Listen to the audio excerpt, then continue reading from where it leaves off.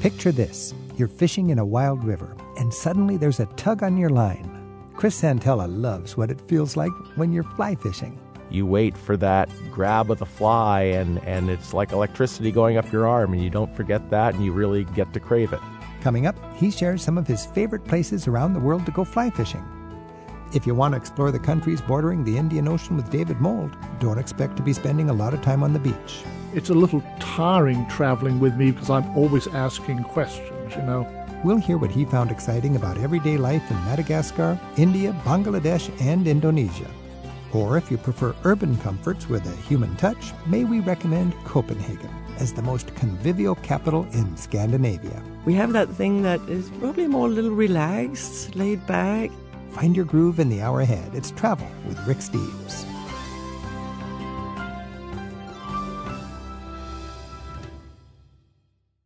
Hey, I'm Rick Steves, and I love art. And in my new book, Europe's Top 100 Masterpieces, I share my favorites with gorgeous photos and vivid descriptions.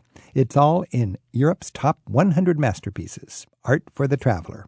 It's available now at ricksteves.com. Looking for a change of pace? We'll get insider insights into fun-loving Copenhagen with its many pedestrian and bike-friendly possibilities in a bit. And we'll explore everyday life in countries that surround the Indian Ocean with a researcher and consultant who got to understand the challenges people face in Madagascar, Bangladesh, India, and Indonesia. Let's open the hour by standing in our hip boots in some of the world's most beautiful waterways. The sport of fly fishing has become a favorite way for many urbanites to decompress. And that's how Chris Santella started his 50 Places Recreation Guides. He now also writes about places to paddle, bicycle, golf, and snowboard. But his number one passion is fly fishing. Chris, thanks for joining us. Great to be here, Rick. Thanks. What is it about fly fishing that those who know it and love it are so passionate about? I've thought about this a lot, oftentimes when I'm out on the river, and I think that people come at it from a lot of different directions. First, I think there's the chance to be out in nature in a quiet and beautiful place. There's an old saying that trout don't live in ugly places, and neither do bonefish or tarpon or Atlantic salmon. So you're usually in pretty pristine places that can support these fish species. I think there's something about, especially if you're river fishing, about being in the water. I don't mean to sound cliche, but there is something about the oneness of being with the river and that sense of flow. I drive a lot over mountains and past beautiful rivers in Europe and in the United States, and I see a lot of people with hip boots on, standing thigh deep in the river, and there is something special about that, I would imagine. Yeah, there is a feeling of being in the moment and in the flow of life. I mean, we often use rivers as a metaphor for a flow of life and time passing, and it's never the same water that you're standing in. And I think there is something profound, perhaps subliminal about that has an appeal. Mm-hmm. There is an analytic side of fly fishing. I think it has appeal to people. The whole idea of trying to determine what the fish are eating at a given time and then trying to either look in your fly box and find the right fly that seems to match the kind of bugs that the trout might be eating. Or I know some friends will bring a fly tying vise and some feathers and hair and hooks to the side of the stream. And if they don't have what the right bug is at the time or the right fly, they will go and tie it up on the spot and hope that they're going to make that match. Matching the hatch is the term that a writer named Ernie Schwiebert came up with years ago. Hatch being the kind of insect that is occurring on the river at that time. But just having the arsenal and matching the fly with the others that are being eaten, that's probably integral to being a successful fly fisher. And very important, and you'll find some anglers that are, better equipped than others. I've been out with some friends who will have literally 500 or 1,000 flies. I usually have 1 or 2 boxes and hope that what I have will cover things 90% of the time, but there's always 10% that doesn't work. And one fly could work great this morning, and another fly would work great in the same hole this afternoon. Exactly, because what happens on many river systems is you will have different sorts of insects emerging, coming out of the river or settling down upon the river at different times of the day. You might have mayflies that are popping up from the bottom of the river as nymphs and then turning into adult bugs and being on the surface in the morning. And that might be a white insect the size of your pinky nail, And then in the afternoon, as it gets warmer, the grasshoppers might become active and the wind may be blowing them into the river, and they are green and yellow and they're the size of your thumb. It's sort of a battle going on. What are they eating? It is. It's man versus nature. Chris Santella has written a dozen best-selling books about outdoor adventures in his 50 Places series. One of his titles collects the thoughts of passionate anglers on why I fly fish, and their favorite fishing places are covered in 50 More Places to Fly Fish Before You Die. You'll also see Chris's byline in major sport fishing publications. We have links to his books in this week's Travel with Rick Steves show details. It's in the radio section at ricksteves.com. You know, of any outdoor activity out there, I think fly fishing must have had more impact by a certain movie than any other. You just call it, among fly fishers, the movie. Of course, it's a river runs through it. And when I think of that, you get the image of casting and what a ballet it is in the middle of nature and the rhythm and the art of that. Is that just showing off? Is that just fun? Or how is that so important? I often find people when I'm doing talks or signing books that are very intimidated about getting involved in fly fishing because they think, I'm not going to be able to cast it 90 feet like Brad Pitt did or Jason Borger did. That was the casting double. And I say, well, you shouldn't be concerned because most of your trout fishing at least occurs within 20 feet.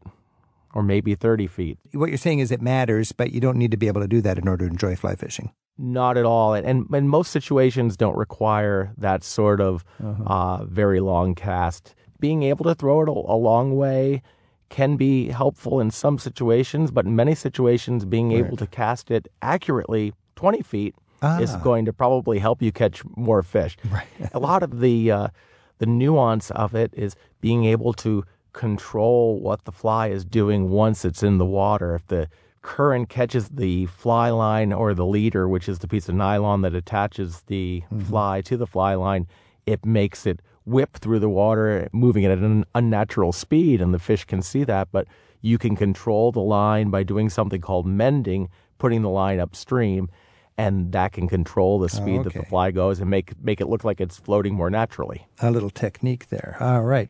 This is Travel with Rick Steves. We're talking with Chris Santella. His book is Why I Fly Fish.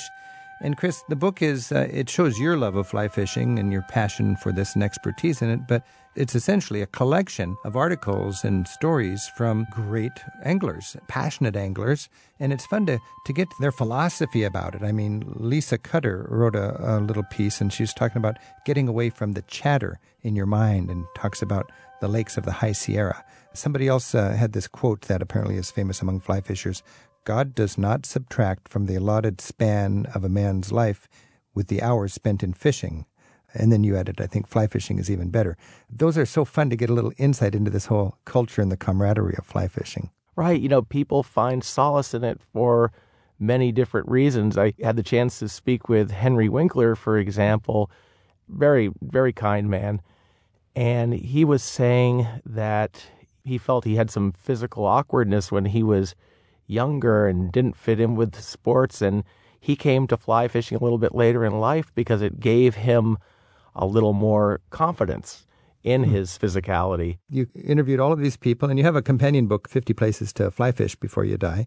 Of all these places, what are a couple of your favorites that you'd like to share with people who might be travelers, who go to Iceland and stand under a waterfall, or go to Crater Lake? Or what is some of the most remarkable and memorable fly fishing opportunities, if you want to incorporate that into your travel planning? One place that I've been recently that is remarkable for how remote it is and really unspoiled is a place called the Pnoy River that's on the Kola Peninsula of Russia. So it's the northwesternmost part of Russia, up above the Arctic Circle, about 600-700 miles northeast of Helsinki would be a way to think of it. Mm-hmm. And the quarry there is Atlantic salmon.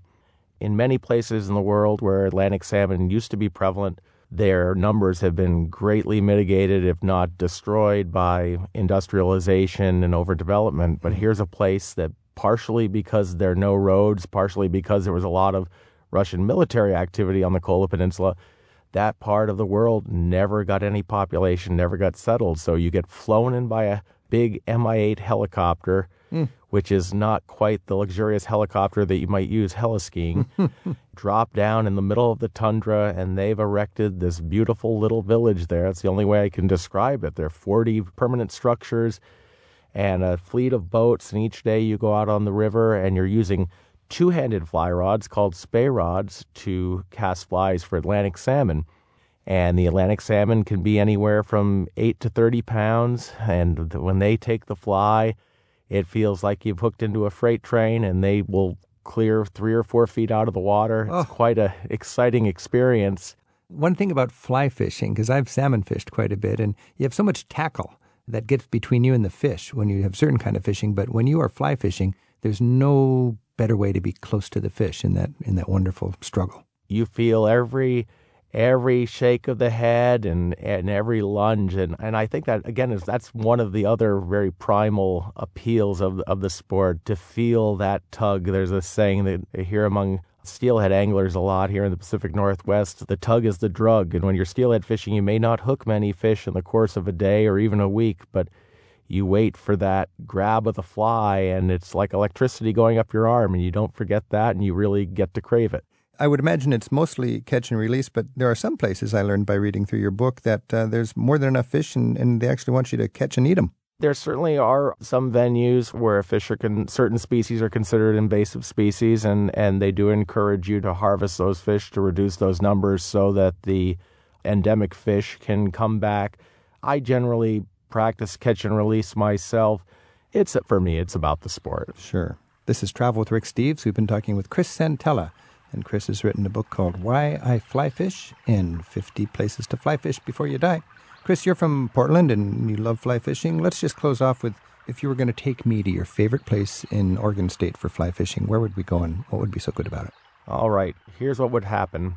I would come by your hotel, Rick, either at about 3:30 a.m. or 3 p.m. It would be a September day, and we would drive east on Interstate 84 to the Deschutes River, and I would put a 12-foot 6-inch spey rod in your hand, and we would hike up the river from near where it goes into the Columbia, and we would wade out into the river to see if we could catch a summer steelhead, and the sun would be high above the canyons of the Deschutes, but as we're fishing, it would start to sink lower and lower. And as there's less light on the water, the fish are more likely to take the fly. And hopefully we would end the day with a fish catapulting out in the middle of the river. Then we would drive back to Portland, but we'd stop in Hood River at Double Mountain and have a Hop Lava IPA and one of their heirloom tomato pizzas, and we would discuss the wonderful experience we just had. Sign me up. Chris Santella, thanks so much for sharing with us a little insight into why so many people love to fly fish. Thanks a lot. Thanks, Rick. Chris Santella writes more than a dozen titles in the 50 Places series of guidebooks on where to golf, surf, sail, rock climb, and go birdwatching, plus 50 fly fishing tales. He has a new book on 50 places to practice yoga, scheduled to come out next year. Chris has also been known to sing original tunes around Portland with a roots rock band called Catch and Release. We'll explore the laid-back nature of Copenhagen in just a bit, but next, the Indian Oceans are backdrop as we explore 4 countries linked by trade, migration, and a colonial legacy, where they're getting ready right now for the next monsoon season. It's Travel with Rick Steves. He's taken crowded ferries, rickshaws, and bush taxis to explore way off the tourism beat. As a professor, researcher, trainer, and consultant, David Mould specializes in Asia and Africa. He's written about the stands of Central Asia, and now he shares what he's observed about life in Madagascar, India, Bangladesh, and Indonesia in his book, Monsoon Postcards, Indian Ocean Journeys. David joins us from West Virginia Public Radio in Charleston in an interview we recorded just before the COVID-19 pandemic took hold. Happy to be with you, Rick. Wow, I've always looked at the Indian Ocean on a globe and thought, far away, far away. And you basically traveled the whole rim of that ocean to write this book. Why the Indian Ocean? Well, it's an area that my work took me to over the last 10 or 15 years. I've worked for a number of international agencies, most recently UNICEF, and I've been fortunate enough to do teaching, consulting, research, and other work in these countries. So it's kind of serendipitous, if you like. And as I've traveled around, I've made lots of notes and written articles and essays, and then out of this come a book. Because the book doesn't really read like a guidebook. It reads like you've got a friend who's really connected and committed to these cultures and have really been active in these cultures. So it gives us an intimate look at just the people and the heritage and so on. Give us just a quick overview of how your travels provided the structure for the book. Where did you go? Well, I've been to Madagascar, India, Bangladesh, and Indonesia over a period of a little more than a decade. You know, I've been working at this time, so I haven't sort of gone there as a travel writer. And so that's why you're not going to find anything on hotel prices or recommended restaurants. But as I travel around, I take a lot of notes on what I see, the people I meet. In fact, it's a little tiring traveling with me because I'm always asking questions. You know, what's happening in that village over there? What's that crop they're growing there? Yeah. Is that an elephant we just passed on the road? So I'm trying to observe the everyday and the life of the people and connect with them as much as I can. So yes, it's about travel, but it's also about history and culture and politics and just the challenges people, especially in the developing world, face in living every day.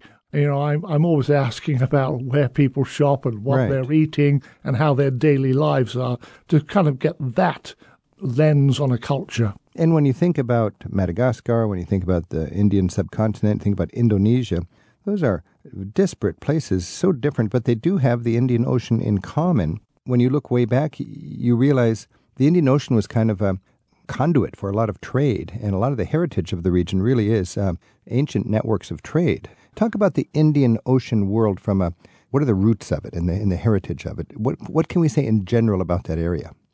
Well, it's an ocean that's been much more traveled than the Atlantic or the Pacific. I think in the United States, we tend to think of the two oceans on either side of us automatically because of trade and war and slave trade and other factors that have connected North America to those oceans. But for thousands of years, the Indian Ocean has been much more traveled. People have moved around, as you said, religion has spread, agricultural practices have spread. So because it's a kind of arc in shape, there's been a lot of transit between Southeast Asia and the Indian subcontinent to the Arabian Peninsula and down the coast of East Africa.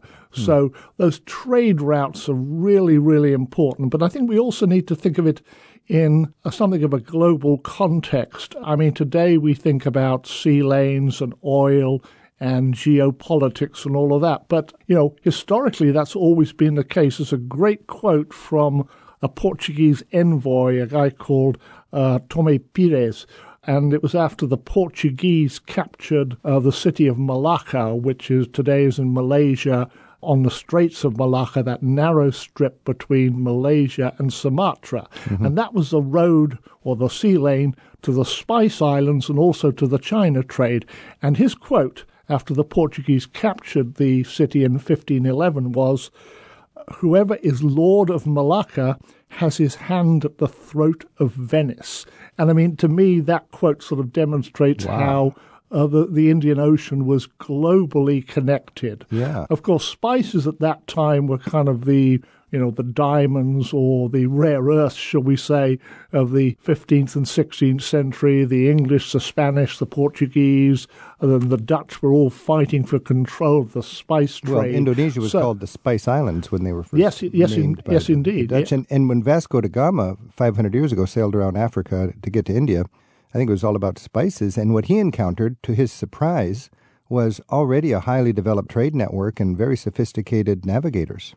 500 years ago, yes. And I mean, and that has continued. And today, if we look at the region and we look at the rise of India and China as well, I mean, China's primary goal now is something called the Belt and Road Initiative is to get a connection to a warm water port on the Indian Ocean. So the Indian Ocean historically has been very important to trade and to geopolitics and remains just as important today. So it'll be a strategic arena in the 21st century.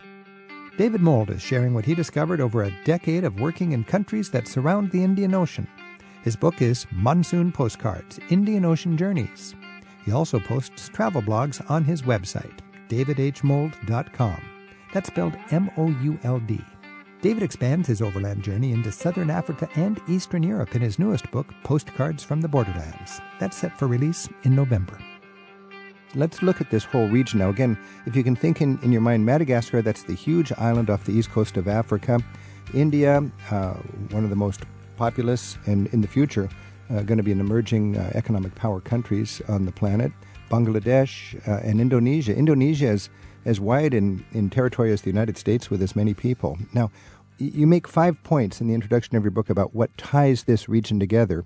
And I'd love to just talk about these points one after another. The cover of your book has a dramatic shot of people riding their bicycle through a muddy river. And monsoon is part of the title, Monsoon Postcards. My memories of traveling in South Asia are monsoons. What's the big deal about monsoons, and how's that a common feature through the region? Well, we need to, we think of monsoons as a weather event, a lot of rain and flooding. But, monsoons are very much part of the fabric of life in all of these countries. I mean, a monsoon, not only brings rain, but it determines when you plant your crops or when you harvest them. It determines when you can travel or not travel. It determines often when you get married, when you have children. I mean, so the whole cycle of life really revolves around the monsoon. And it's kind of ironic. I mean, the monsoon brings rains, it brings flooding. Bangladesh, floods every year.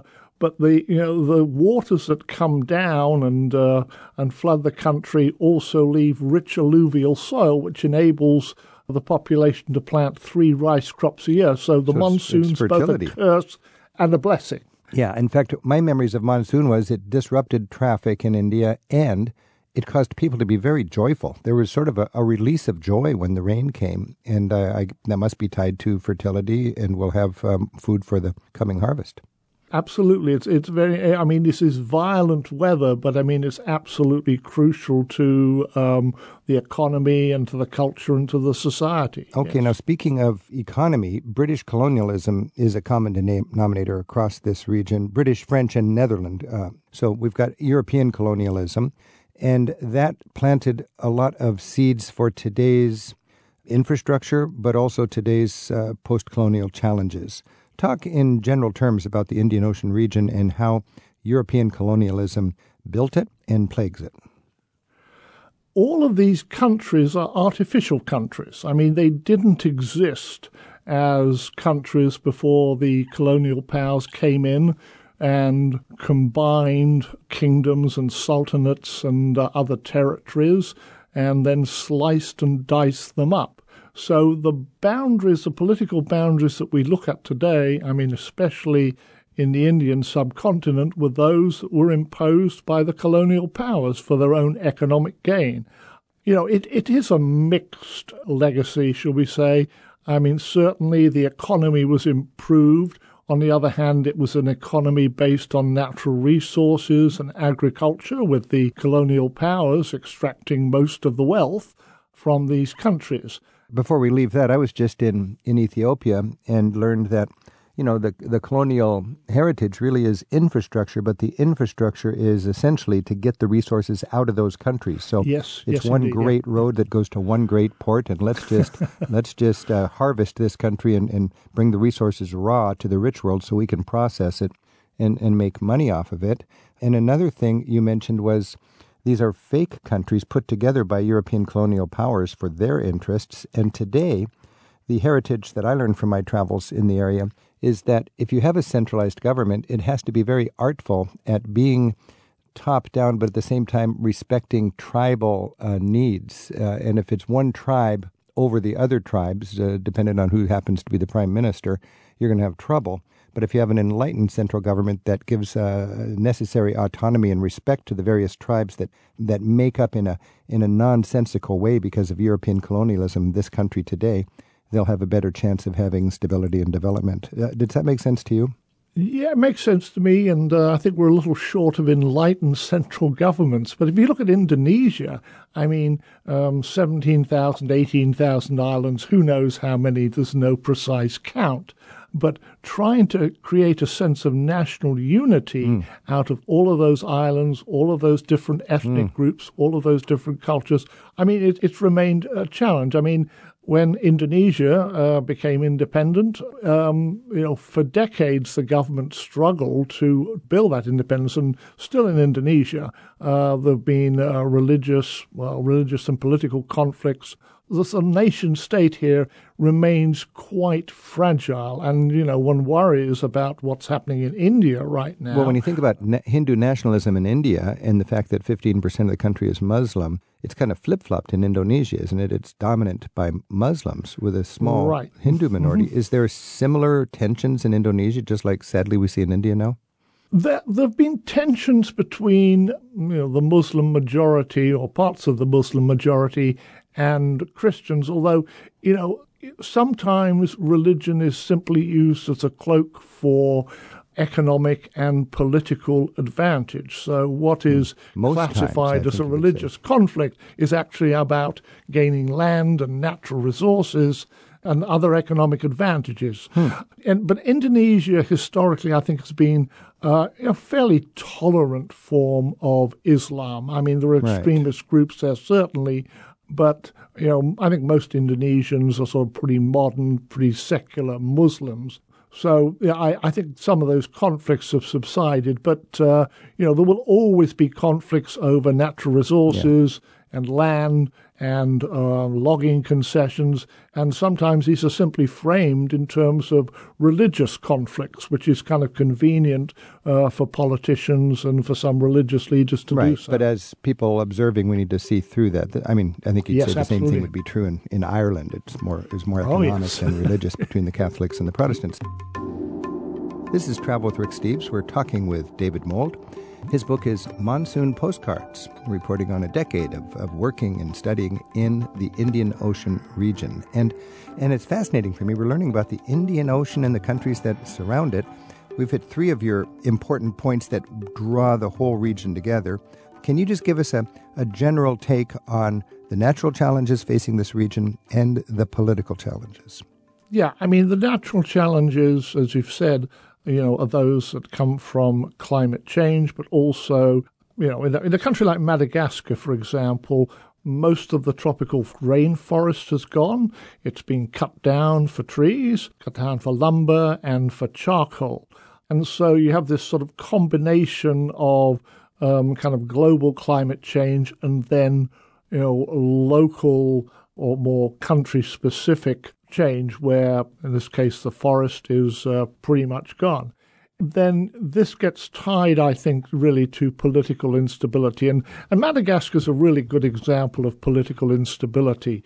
My favorite restaurant in Antananarivo, the capital, is called Coup d'etat, Kudeta, and that's, a reference to the fact that that's a funny name for a restaurant. Well, it's a reference to the fact that this is one of the politically most unstable countries in the world, and they've had lots and lots of coups. I mean, the central government has very little power over the regions. It has very little in the way of resources. The Prime Minister a couple of years ago, his party had no representation in the parliament. It's a wonderful country, and the French haute cuisine is astonishingly cheap, but it's also a pretty dysfunctional country as well. And if you have a dysfunctional country like that, then it's really difficult for the government to, impose environmental controls, to stop deforestation, to stop wildcat sapphire mining in the tropical rainforest, to stop the export of natural resources. I mean, a previous government had proposed selling about half the agricultural land to Daewoo, the South Korean conglomerate. South Korea certainly needs its food, but they'd forgotten to ask people who were going to lose their farmland and whose ancestral tombs were going to be bulldozed in order to make way for that.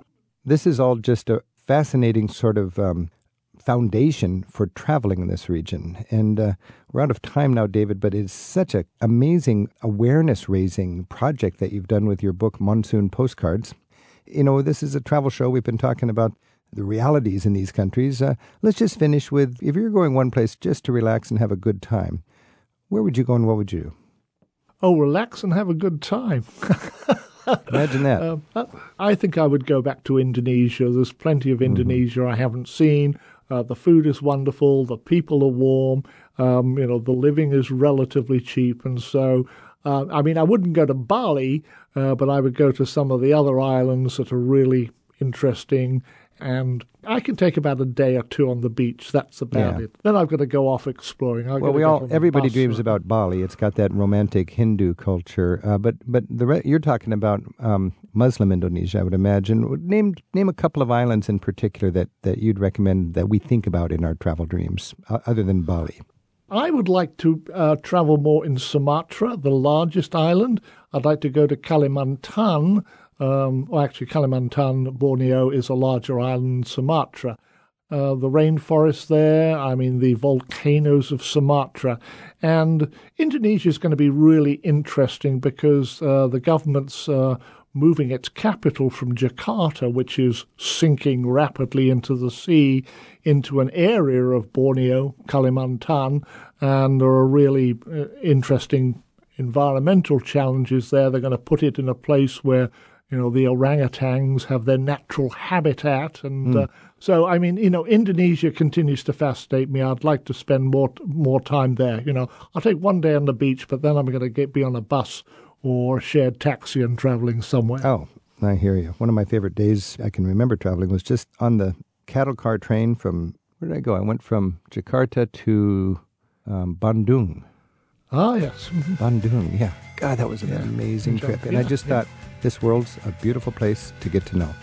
David Moult, thanks so much for joining us, and thanks for writing Monsoon Postcards, Indian Ocean Journeys. Thank you. Drinking wine in the Indian Ocean, the drinking tea in the Taj Mahal. I know you'd love to give me devotion, but there's a place that you still want to hide. We have links to our guests with each week's show at ricksteves.com/radio. Copenhagen's our next stop on Travel with Rick Steves. I'm Rick Steves. Coronavirus has put countless travel dreams on hold. And until we overcome this crisis, many will stay on hold. But to dream on and plan future travels is good medicine for those of us who will forever be dreaming of new places to explore. I'm thankful we get to share our travel dreams together right here on Travel with Rick Steves. Copenhagen, the home of Hans Christian Andersen, seems like almost a fairy tale for sightseeing. The canals, crowded yet cheery bike lanes, royal architecture all around, and the counterculture mecca of Christiania all beckon visitors to Denmark's capital. Danes like to have a good time, and the modern squares and the nightlife spots are great places to connect with Scandinavia's most fun-loving people. Speaking of fun-loving people, we've got tour guide Nina Sefuzati, who grew up in Denmark. She's a guide there, and she joins us now in our studio to help us plan a wonderful, wonderful trip to Copenhagen. Nina, thanks for being here. Thank you. Hi, hi. Hi, hi. Oh, I love to see right there. When the Danes, hi, hi. It's not just hi, it's hi, hi. Well, you can do hi when you meet and then hi, hi when you're leaving. So that's really easy. Oh, good. That's good. Hi, hi, hi, hi. Now, when we think of Copenhagen, it's Nordic. It's in the north of Europe, and it's for some people it's just one step further than their itinerary. But there's a real charm there, and it's a wonderful gateway to Scandinavia. Tell me what, to you, is the charm of Copenhagen? Copenhagen, where I was born and raised, is a very mellow, human-sized city, first of all. Open towards the sea with the canals. Lots of bikes. Yeah. For some, too many bikes. Because it can be really crowded. When I check into my hotel, I borrow or rent a bike, and I tie it up. I always feel like I'm tying up a horse outside. They've got a little rack, I tie my horse up, but it's a bike in Denmark. And even if I had a taxi sitting outside my hotel, I wouldn't use it. I'd get on the bike, and I'd go, and I'd get there just as fast by bicycle. Exactly. That's the human part of the city. It's a big city, but it's very human. Exactly. Yeah, There's you something, can walk. if you go to the village, you think hyggelig. That's a good Danish word, isn't it? Yeah. What does hyggelig mean? Hygge has become a concept now, right? You're Yeah. writing books about it. Yeah. Hyggelig is, you can translate it into coziness. Coziness. Hyggelig is that you are together and there's a closeness, there's a relaxed feeling, a lot of beer sometimes. Yeah. And if you're indoors, obviously lit candles, right? I love this. In Denmark, there's a candle in the window. Mm-hmm. It's just a beautiful thing. It just indicates to me there's some conviviality inside this house. I completely, yeah. It's gorgeous. Well, we need that light, don't we? You we do, need because it. you're up in the north, the dark and dreary winters. north that's made more bright by your smiles. Well, let's review the basic sites in Copenhagen. First of all, you've got the wonderful pedestrian boulevard, which was innovative in its day. I think it was one of the first great pedestrian boulevards It in was. Europe, and now every city's got them. Strøget, yeah, which is completely difficult to pronounce. Say it again. Strøget. Stroget. It's like strolling almost. Exactly, yeah. So give me a quick walk. Where would I go? Go from the city hall, right? No, the big rathaus. Yep, the Rådhuspladsen, right? Yep. The city hall, right? Mm-hmm. You have the main square. That has changed a lot, by the way, by the building metros, etc. Yeah. And you're strolling down this street. That obviously has changed also since the 1960s when it opened up and when I kind of was a little girl and wandering there.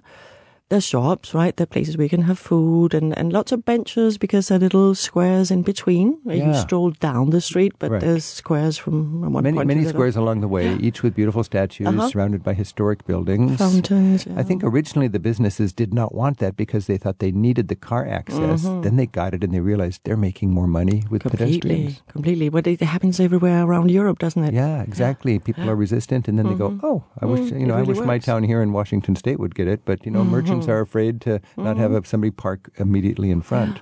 But what happens when you get all that pedestrian activity and all that charm and all that coziness? The rents go up, and when the rents go up, it drives away the hyggelig shops, Exactly. the mom and pop shops, Yeah. and the big international chains come in, and it changes the character. That's what I'm saying. Yeah. So in the beginning, that was the Hyggelig Yeah. street with a few fancy department stores like Illums and, Right. But now But the now it's- side streets. So there's parallel streets that have the hyggelig yeah. next to The Strøget. alternative. The alternative street. So go one block over. There you find better restaurants, smaller shops, a little more coziness. I would say that all the parallel streets to Strøget Oh, yeah. are interesting. That's very nice. And then at the very end of Strøget, you get to a square which is quite impressive. Kongens Nytorv. Yeah, the new harbor, which is funny because it's the old harbor. Nyhavn. Yeah, you're thinking about Nyhavn. Yeah. So New Haven means New Haven. New Haven, New Harbor, right? Yeah. But 500 years ago, it was the New Harbor. Yeah, it was. It used to be. Right? But now it's the old harbor called the New Harbor. And it's like an open-air museum for ships. It is, yeah. Some are historic ships that they want to keep, obviously. There's another canal close by where you have other more historic ships. Some historic ships actually are homes for people, right? Ah, okay. And it's so much part of our history. Copenhagen would not have existed if we hadn't had the trade and the ships, the boats. In the old days, this is where the tattoo parlors were, Oh, yeah. and the rough bars, and the girls sailors. and the sailors. And You there's can still find a little bit of that You can still find it, but it has been a little erased, tidied up. tidied up. If you look at it, it looks like it's out of a Hans Christian Andersen fairy tale almost. Well, it's he from did that used age. to live there, right? There's a house in Nyhavn where he used to live. Yeah. So that's kind of, he was there. He felt that. He saw that, right?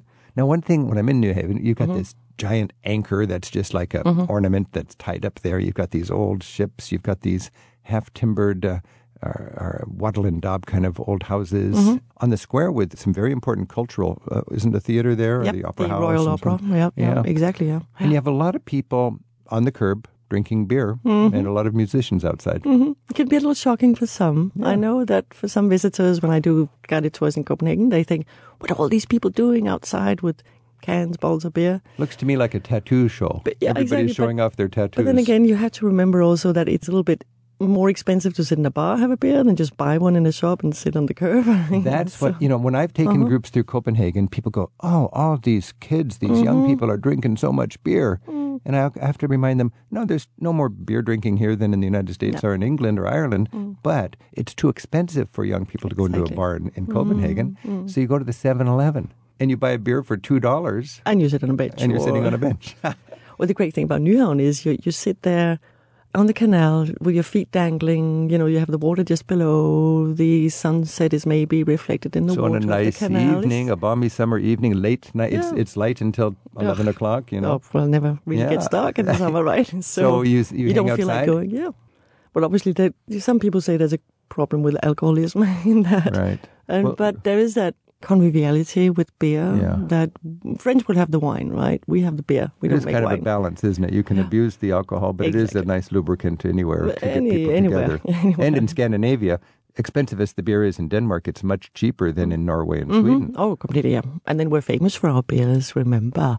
We have Carlsberg and Tuborg. The competing great Danish The two beers. companies, They both welcome tourists for a visit, don't they? Carlsberg has, yes, they do. You can visit the beer production, and you even have a little free tasting at the end, which is quite popular. It's a fun experience. It is, yeah.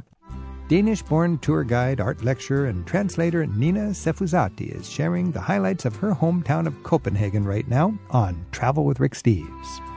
Our phone number is 877-333-7425, and Sid's calling in from Atlanta in Georgia. Sid, thanks for your call. Thank you. Well, first of all, I'd like to say that Nina had me with beer on the street, beer on the canal. I think that's a lovely thought as someone who enjoys brewskis even more than wine. So that's lovely. But I'm very interested in cultural attractions in Copenhagen, and wondered what Nina might put on a traveler's earmarked list. Mm-hmm. Oh, I mean, Copenhagen is so filled with culture that, and even outside Copenhagen, also easy to reach, right? I would start with the Nye Carlsberg Glyptotek. Nye Carlsberg Glyptotek, if I can say it with an American it's accent. Difficult, yeah. And that's the beautiful painting gallery, eh? It has an incredible European art. It's a European art museum, right? But it's just such a beautiful building. Who pays for that beautiful building? The beer pays for that building. So when you drink a beer, you're patronizing the arts. When you buy or you drink, right, you enjoy the Carlsberg beer, then that's a fortune of the gentleman who created the beer, who also thought, well, let me give some money for art. And there's that hippie squatter community, Christiania. Christiania, yeah. And they always have cutting-edge cultural events there. Completely, yeah. I mean, Christiania, you can feel, like, I don't want to go there because it's a little too much hippie. Yeah, it is pretty edgy. But what I like to do in Copenhagen when I'm there and bringing friends, for instance, is that there's this kind of open square in Christiania with lots of little restaurants, little vendors, and then there's an open stage. Yeah. And they have constantly concerts here. You just show up, and then they might be bad and might be good. But, it's fun. It's sort of life at Christiania is a festival every night. Completely, yeah. Yeah. But and then you have Design Museum, which if you're interested in like furniture, for instance. Yes, Oh, yeah. Design. I mean, you can find design also. That's interesting. You don't even have to pay for that. You go into a great building, which is, it's like a department store, but just for furniture and design, which is called Illums. ILLUMS. Illums Bolighus. It's on Strøget. It's on the pedestrian street, right? And it's like a design display. Sid, design is such a forte in Denmark. And if you just ask around when you get there, look online, the design exhibits, just even if you're not in design, you go, wow, now I see why Danes are so into design and so famous for that. I shall make a note for sure. Good. Thanks for your call, Sid. Enjoy that. Bye-bye. Bye now. Hi. This is Travel with Rick Steves. We're talking Copenhagen with Nina Sefuzati. So we're doing our walk through town, and Sid mentioned the museums, like there's the Nye Carlsberg Glyptotek for sure, and that's the best painting collection. And then also, everything we're talking about is within walking distance, it seems like. And if you have a bicycle, it's within minutes. But you've got the the Archaeological Museum or the History Museum? Yeah, the History Museum is incredible. So you want to see Viking stuff, you want to see medieval stuff, you want to see early Christian stuff. You can stay for days in that museum. And it's wonderful. It's wonderful. And I like neoclassical statues. I like Canova, There is an amazing Danish sculptor. Thorvaldsen. Oh, Thorvaldsen. And he's got a museum. Yep. But you find his art all over the town also. That's the thing. You go into the cathedral. The cathedral is lined by Thorvaldsen saints. And that Jesus figure at the end is just the most beautiful, I think. It's gorgeous. Not because I'm from Copenhagen, but I think it's the most beautiful Jesus statue I've ever seen. Yeah. It's filled with empathy and feelings. And check out Thorvaldsen. I mean, in every country in Scandinavia has one artist you've got to know. Carl Milles, I think, in Sweden. In Sweden, and Stockholm, yeah. Vigeland in Norway. Oslo, yeah. And Thorvaldsen, I would say, when you're in Denmark. Well, he's one of the great artists that we have, and we have many. and the Scandinavian artists, they went down to France and they went down to Italy to be inspired. Well, they did the Grand Tour, right? They did, as all the artists did, and got inspired. But, I mean, they got inspired, obviously, by Italy and France, and mainly Italy, I would say. But they also brought their Danish or Scandinavian, it's a fusion. Nordic. It's a beautiful fusion. Completely, yeah. Now, when I look at Copenhagen on the map, I can see the fortifications of the city. Mm-hmm. It was a very well fortified city in the day. Completely, yeah. And now those fortifications, you can still see them, but they're parks and they're lakes and they're ramparts that you can climb on and so on. That's a beautiful part of it. Describe the star series of fortifications around the city. Yeah, Castellet. Yeah, well, you have, if you go up kind of north of the city center, you have what is called Castellet, which is really this fortification. Yep. But you just kind of follow the line of lakes around the city. Yeah. And the names of the neighborhoods, like Østervold, Vestervold, right? It's the eastern ramparts and the western ramparts. It clearly shows you where you are. But now it's just opened up. And it's people-oriented. Like the pedestrian streets, like the bicycle lanes. It's just cozy. It's hyggelig. Jim from Colorado Springs emails us, and he asks, what food specialties do you suggest? Maybe a couple of don't miss it places to eat in Copenhagen.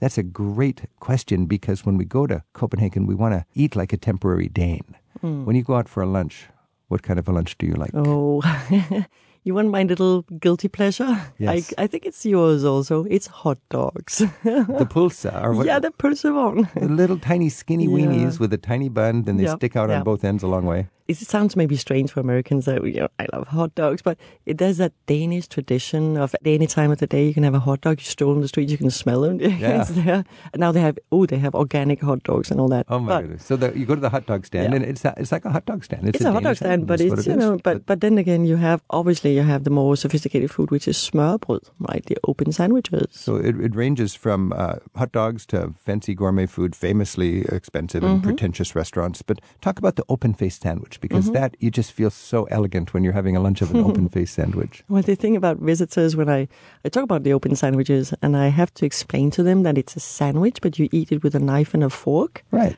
Because it's stacked up, right? You have levels, layers of stuff on rye bread. Always rye bread, right? Yeah.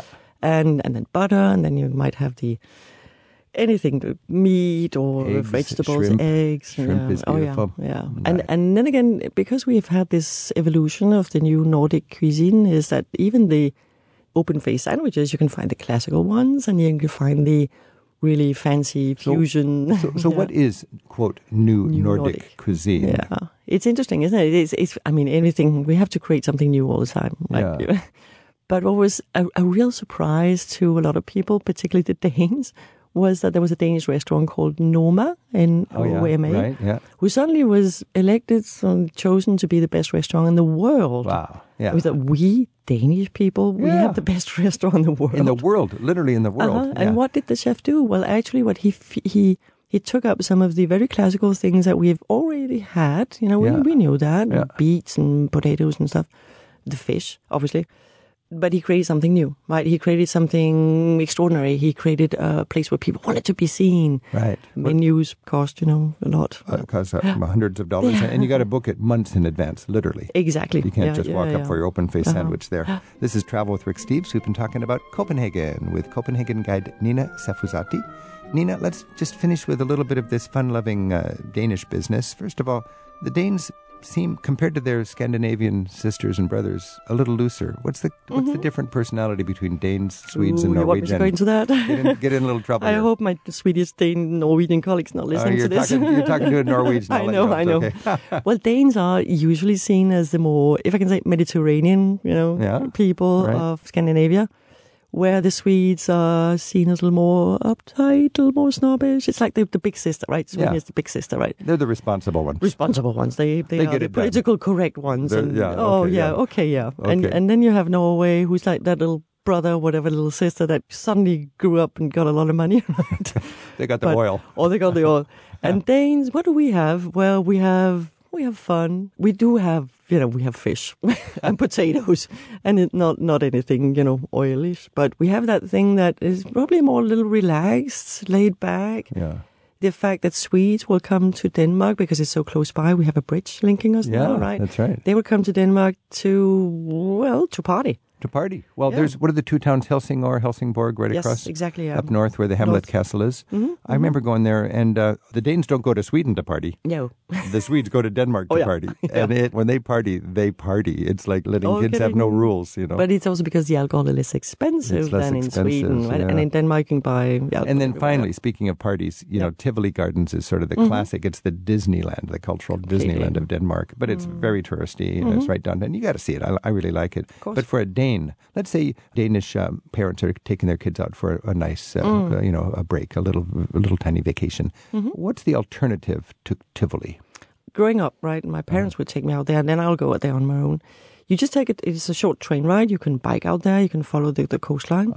And it's just up north of the center of Copenhagen. It's called Bakken, Bakken. Bakken. So Bakken, that's where yeah. you can go to get the casual, it's sort of the Knott's Berry Farm to Disneyland, I think you could say. It's an amusement park, right? There are rides. There's I think, 82-year-old roller coaster. I don't know if you want to go up there. Yeah, yeah 82 years. But the that's thing is that Okay. it's free, and it's free to go Bakken. in there. Surely you pay to get in, right? Nina, thank Yeah. you so much for giving us an exciting look at your beautiful city.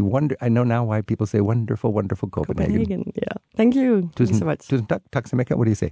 Tusind tak. Tusind tak. You say tusind tak. I say, det var så lidt. That was nothing. Okay, let's do that. That's 1,000 thanks. Tusind tak. Det var så lidt. Hej, hej. Travel with Rick Steves is produced by yours truly, Tim Tatton, with Casmara Hall at Rick Steves Europe in Edmonds, Washington. Our website is managed by Andrew Wakeling and Amara Kipnikone. We get promotional support from Sheila Gurzoff. Our theme music is by Jerry Frank. You'll find guest information, and you can listen again on demand at ricksteves.com/radio. We'll see you again next week with more Travel with Rick Steves.